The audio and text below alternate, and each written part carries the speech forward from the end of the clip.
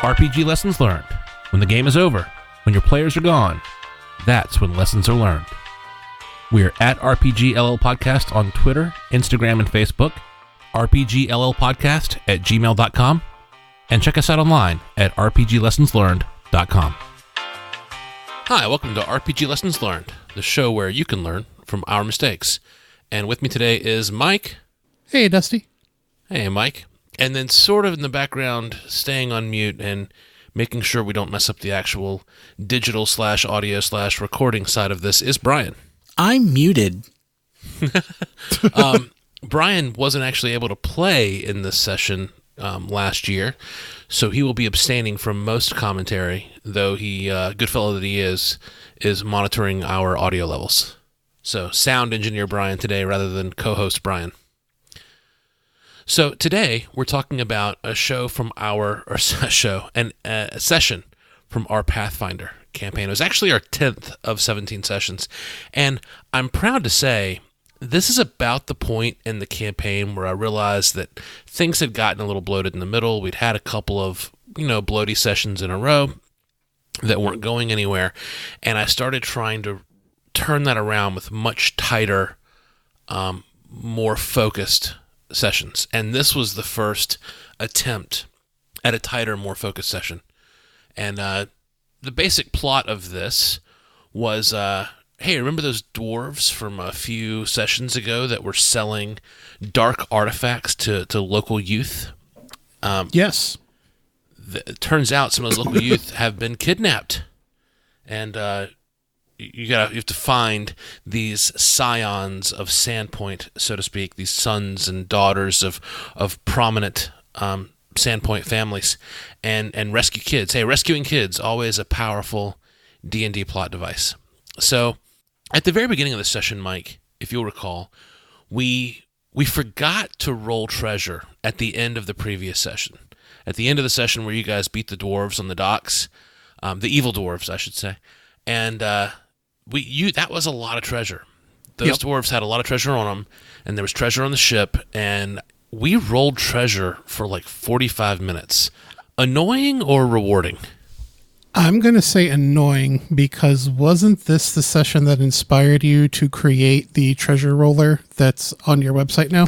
Yes, it was. As we walked away, I was like, there's got to be a better way to do this. I tell me how you feel, Mike, but I enjoy the random aspect of... I love that part.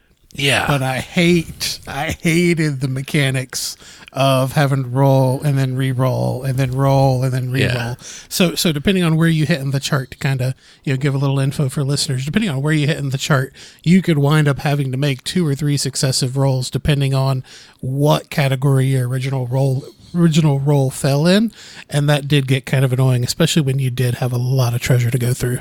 Yeah, you could wind up making 4 or 5 rolls, because you could roll a major treasure, and the major treasure percentage that you land on says roll 2 minor treasures. Yep. And then you roll a minor treasure, and it says, okay, roll a scroll, and then, okay, it was a lot. Or, hey, roll a weapon. Okay, now roll what type of weapon. Okay, now roll the enchantment. There's just a lot of rolls in a row, a lot of percentile rolls one after another to result in treasure and to actually adjudicate the treasure and get the random stuff. Yep. It's really beneficial that it frees your DM from having to spend a lot of time thinking and assigning treasure pregame. So it frees up DM time there. But then when you kind of get into that rabbit hole, when you're then wasting the group's time, which is kind of, as we've spoken in previous sessions, that seems to be a pretty bad thing, because wasting time keeps people from coming back. So yeah, your treasure roller that you created automated that beautifully. Let's spend a minute on random treasure in general, Mike, because we haven't really addressed that when we're talking about this Pathfinder campaign.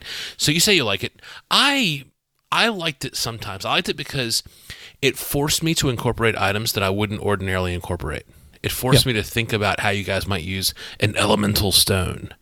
But I didn't like it because you could roll a scroll of fly, and then, on the very next roll, you get another scroll of fly. Yeah. I think that is kind of a part of it.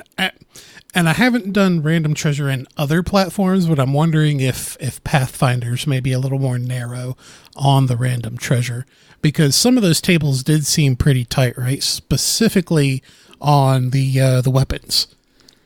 Yeah, and I should say for those listening at home, we were using only the random treasure tables in the Pathfinder beginner box, in the GM's guide.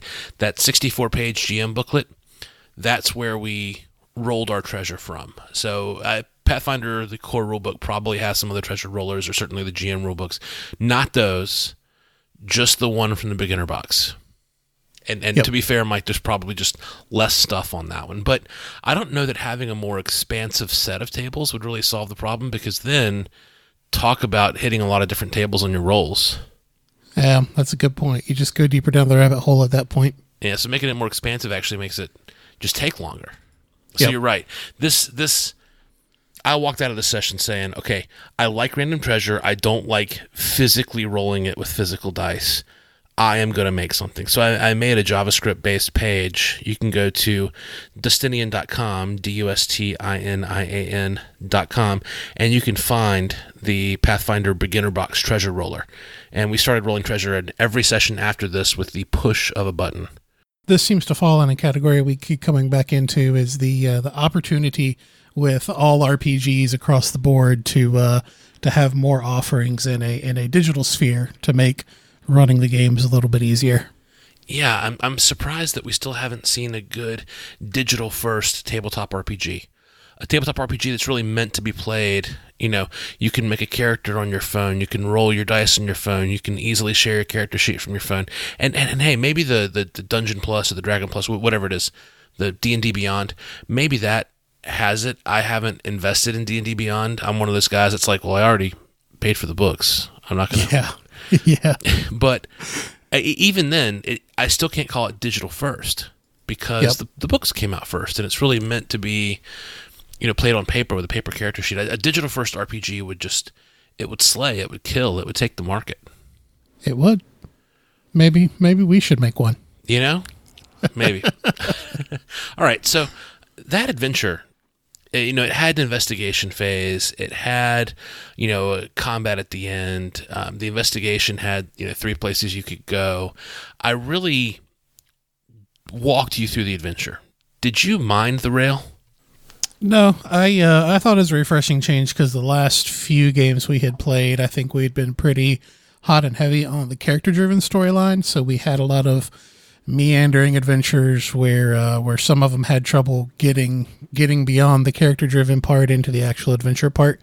So I think it was actually kind of a nice change to be led by the nose just a little bit.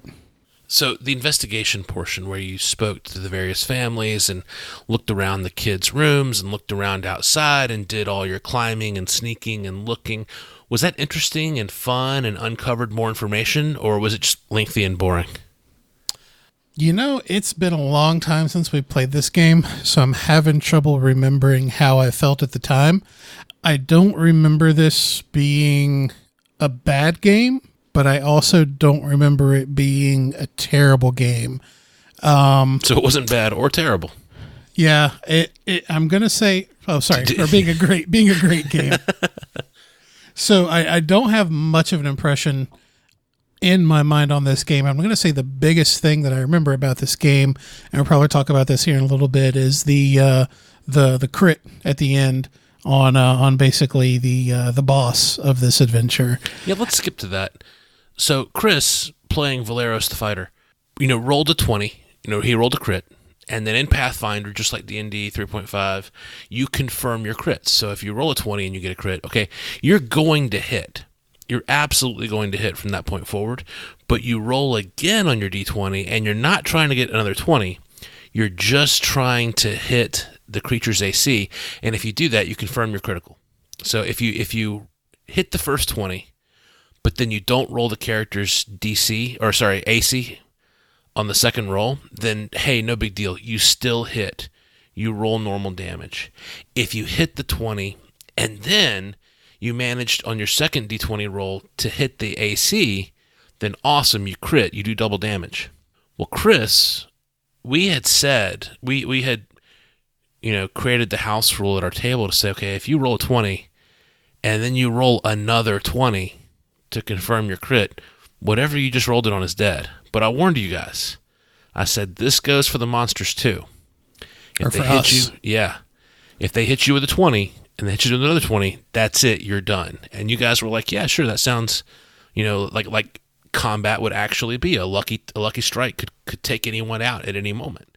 Well, Chris, after exchanging actually, it was very early on in the fight because Nathan's character, Merciel, hadn't even gotten in position yet. And Chris rolls a 20. Yep. And then he rolls another 20. And I'm like, okay, well, you kill the hag. Who was the main villain of this entire thing? She was the one that had taken the kids.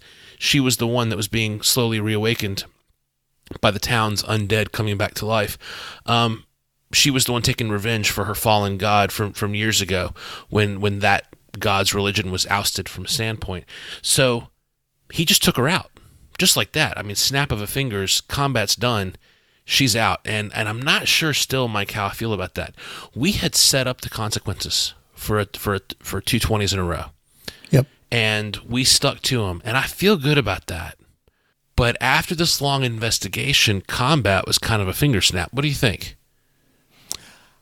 I don't know. I mean, I think you got to let the dice do what the dice do, right? And since we house ruled it, the only thing we could possibly do was play it out.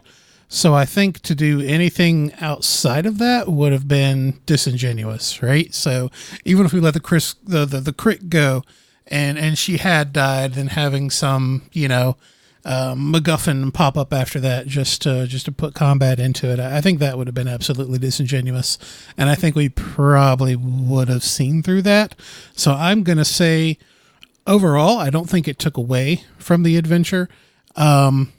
So I think it was the right call just to let it be what it was. Yeah, I always have that moment where I'm sitting there and I'm like, oh man, this boss kill is anticlimactic, and I'm like, I could take this hag pawn and say, okay, you kill this hag, but then there's the real hag. Yeah, out of the woods from out of the woods behind you comes the real hag, and she screams, "No, my sister!" And now you're in combat again. I think it would have been transparent. I think you guys would have seen right through that. We would have. I think the other thing too is in the moment it was actually kind of a triumphant feeling, right? Because we were short a man, we were down Ezran, and something had happened to put into our mind that this was going to be a really tough encounter. It might have been all the times of the previous games of saying, "I really need something to challenge you. I really need something to challenge you," and we thought this was going to be the challenge, and with the double crit being not a challenge, I think that was kind of relief off of us of not having to risk a party wipe. Yeah, and I knew I was going to let it stand too, because you're right. As soon as that second 20 was rolled, and we had all discussed, sessions before what that meant, the cheer that went up around the table. I mean, literal fist pumping, literal cheers, literal like shouts of excitement from the three of you guys. Yeah. I couldn't take that away from you guys. Yeah, I think it was the right call. Maybe it been a little anticlimactic. Maybe we didn't get to see some of the cool things that this character had, or that this NPC had in store for us. But yeah, I think it was the right call. And again, part of the charm of RPGs to me is that you don't always get the traditional 3-act story. You don't always get the beginning, middle, and end. You don't always get you got to try the rule of 3 in mythology, right? We've got to try 3 solutions before you win, or a certain number of trials or whatever. You don't always get that. Sometimes you just freaking kill the bad guy, and that spontaneity, that what's the word I'm looking for? Where you just genre bending, genre breaking freedom to tell a story that may not make a great novel, but it sure was a fun session, is what makes D&D for me. Absolutely. All right, so let's talk about, this is me dropping some, call it GM advice, call it a GM trick. Mike, you guys realized at some point, probably 3/4 of the way through the adventure, that I had completely stolen this plot, whole cloth, from a classic horror movie. Do you remember what triggered you realizing that? I think it was going to be as soon as we realized that the kids who were kidnapped were the kids of the people who had killed or, suppressed whatever sealed this hag, from previous generations. I think that was the primary trigger there. I can't remember if we actually got into anything about dreams or sleep, but I think it would have been at that. Yeah, there was some stuff about as you interview. So I was super proud. I'm bummed that you don't remember it. I was super proud of the investigation. The 3 kids that you looked into, searching their rooms, searching around, finding the claw marks on the outside of the second-story window, some of the mysterious clues from the various staff of these mansions, the butler, so to speak, the lady's maid, that talked about the kids having nightmares and stuff. I stole the plot of Nightmare on Elm Street, and I let you guys slowly uncover that and slowly realize that. It was really... I didn't have a ton of prep time. I wanted a great adventure. I wanted a tight plot. I wanted to have a very clear story framework in my head of what the villain was up to and how and why. That way, no matter what you asked me, whether I'd prepped for it or not, I would have a good answer. And that came in super handy during the investigation. I was able to give, clues just by having you say, well, look at the window. Oh, there's a scratch mark. You don't even roll. There are clearly in this aged wood of the windowsill, very clearly fresh scratches made by claws of something that climbed up this roof and pulled this kid out this window. I just love the idea of the really tight plot stolen from a movie. So I stole a plot from a movie because hey, we didn't record that session. We're not going to release it. It's not plagiarism if it doesn't go anywhere, if I don't reproduce it. It's not plagiarism if it's just at my table and then thrown away and forgotten about. So I felt really good about doing that and the amount of prep that it saved me. Did it cheapen the game for you, Mike, when you realized that I had completely stolen Nightmare on Elm Street? No, not at all. I think that is a tool that DMs can go into, especially when they're pressed for time and trying to get a game out. I don't have any problem with DMs borrowing from elements of pop culture anywhere, right? Be it political, be it movies, books, whatever. I think all things are fair in DMing, especially if you're not, releasing the content or monetizing the content. I have gotten better at trying to do it in a way where you never figure out what movie it's from. In fact, it doesn't continue to this day. But for a while there in our Pathfinder campaign, the running joke was you guys would, we'd finish a session and you guys would say, okay, which movie was this? What movie was this? Yeah. And I got to where I started to trick you guys or to make it less obvious what I was stealing. I would actually just take 2 movies that I liked, and I would say, okay, this is kind of, I'm making stuff up, Smokey and the Bandit meets RoboCop. I want to play that game. And I have clear answers for everything that happens. You say Smokey and the Bandit meets RoboCop, and that conjures clear images of a lot of interesting stuff you can do that would be kind of a gonzo game. But if you want to take it a more serious route, you just choose 2 serious movies. Or plays, or books, or novels, or whatever it is that you're familiar with that you can draw from to enrich your table. And, stealing the overall plot and the overall characters frees you up to be creative with the descriptions, but more importantly, it frees you up. I had total confidence in knowing the plot of Nightmare on Elm Street, so I felt completely free to really look at you guys and make eye contact and listen, really listen, every time you talked about what your character was doing so that I could respond to it. I wasn't sitting there watching you talk but not listening and desperately trying to think of the next plot device. I didn't have to do that, so I could react to you. And, being less creative on my side and stealing stuff lets me enable you to be more creative. And I felt so good about that discovery. Yeah, and I think to a further point, I think for any GMs or would be GMs who are listening and thinking, "Oh man, that's wrong. I would never steal someone else's idea. I would never steal someone else's content." I first caution to say, don't think it is stealing content. Basically, you're repurposing ideas, and even if you don't want to go as far as stealing actual characters and plot points and even dialogue, the best thing you can also do is just think about the themes, think about the tropes of content you already know, of things that are familiar not only to yourselves or to your players. I think if you can kind of repeat those common themes in your games, I think that builds a lot of engagement with your audience, because they can get easier to what you're laying down if it's something kind of familiar and already exists in mainstream and other places. And I'll say too, I kept saying steal the plot, steal the plot. I should really say steal the setup. Because I stole the setup from Nightmare on Elm Street, and I made Freddy, a woman, and I made her a dead, avenging paladin, which is why she turned into a hag, yada, yada, yada. They were very slight changes to the backstory, but I really only stole Freddy and the setup. Yep. From there on, it became sort of like fan fiction. It's like you guys, it's like if I asked you guys, okay, how would you take out Freddy? So from the moment the game starts and the players get involved, the plot is changed. The game didn't develop anything like the movie Nightmare on Elm Street. It just had the same setup and the same antagonist. Yep. All right. I think that's this episode. So lessons I learned. Random treasure is fun, can be fun. Maybe it's not for you. We really were in a phase where we wanted random treasure because it challenged us to include things in our games that we weren't including before. In the 4th edition, when I was architecting all the treasure, you found your +1 weapon, you found your +1 armor.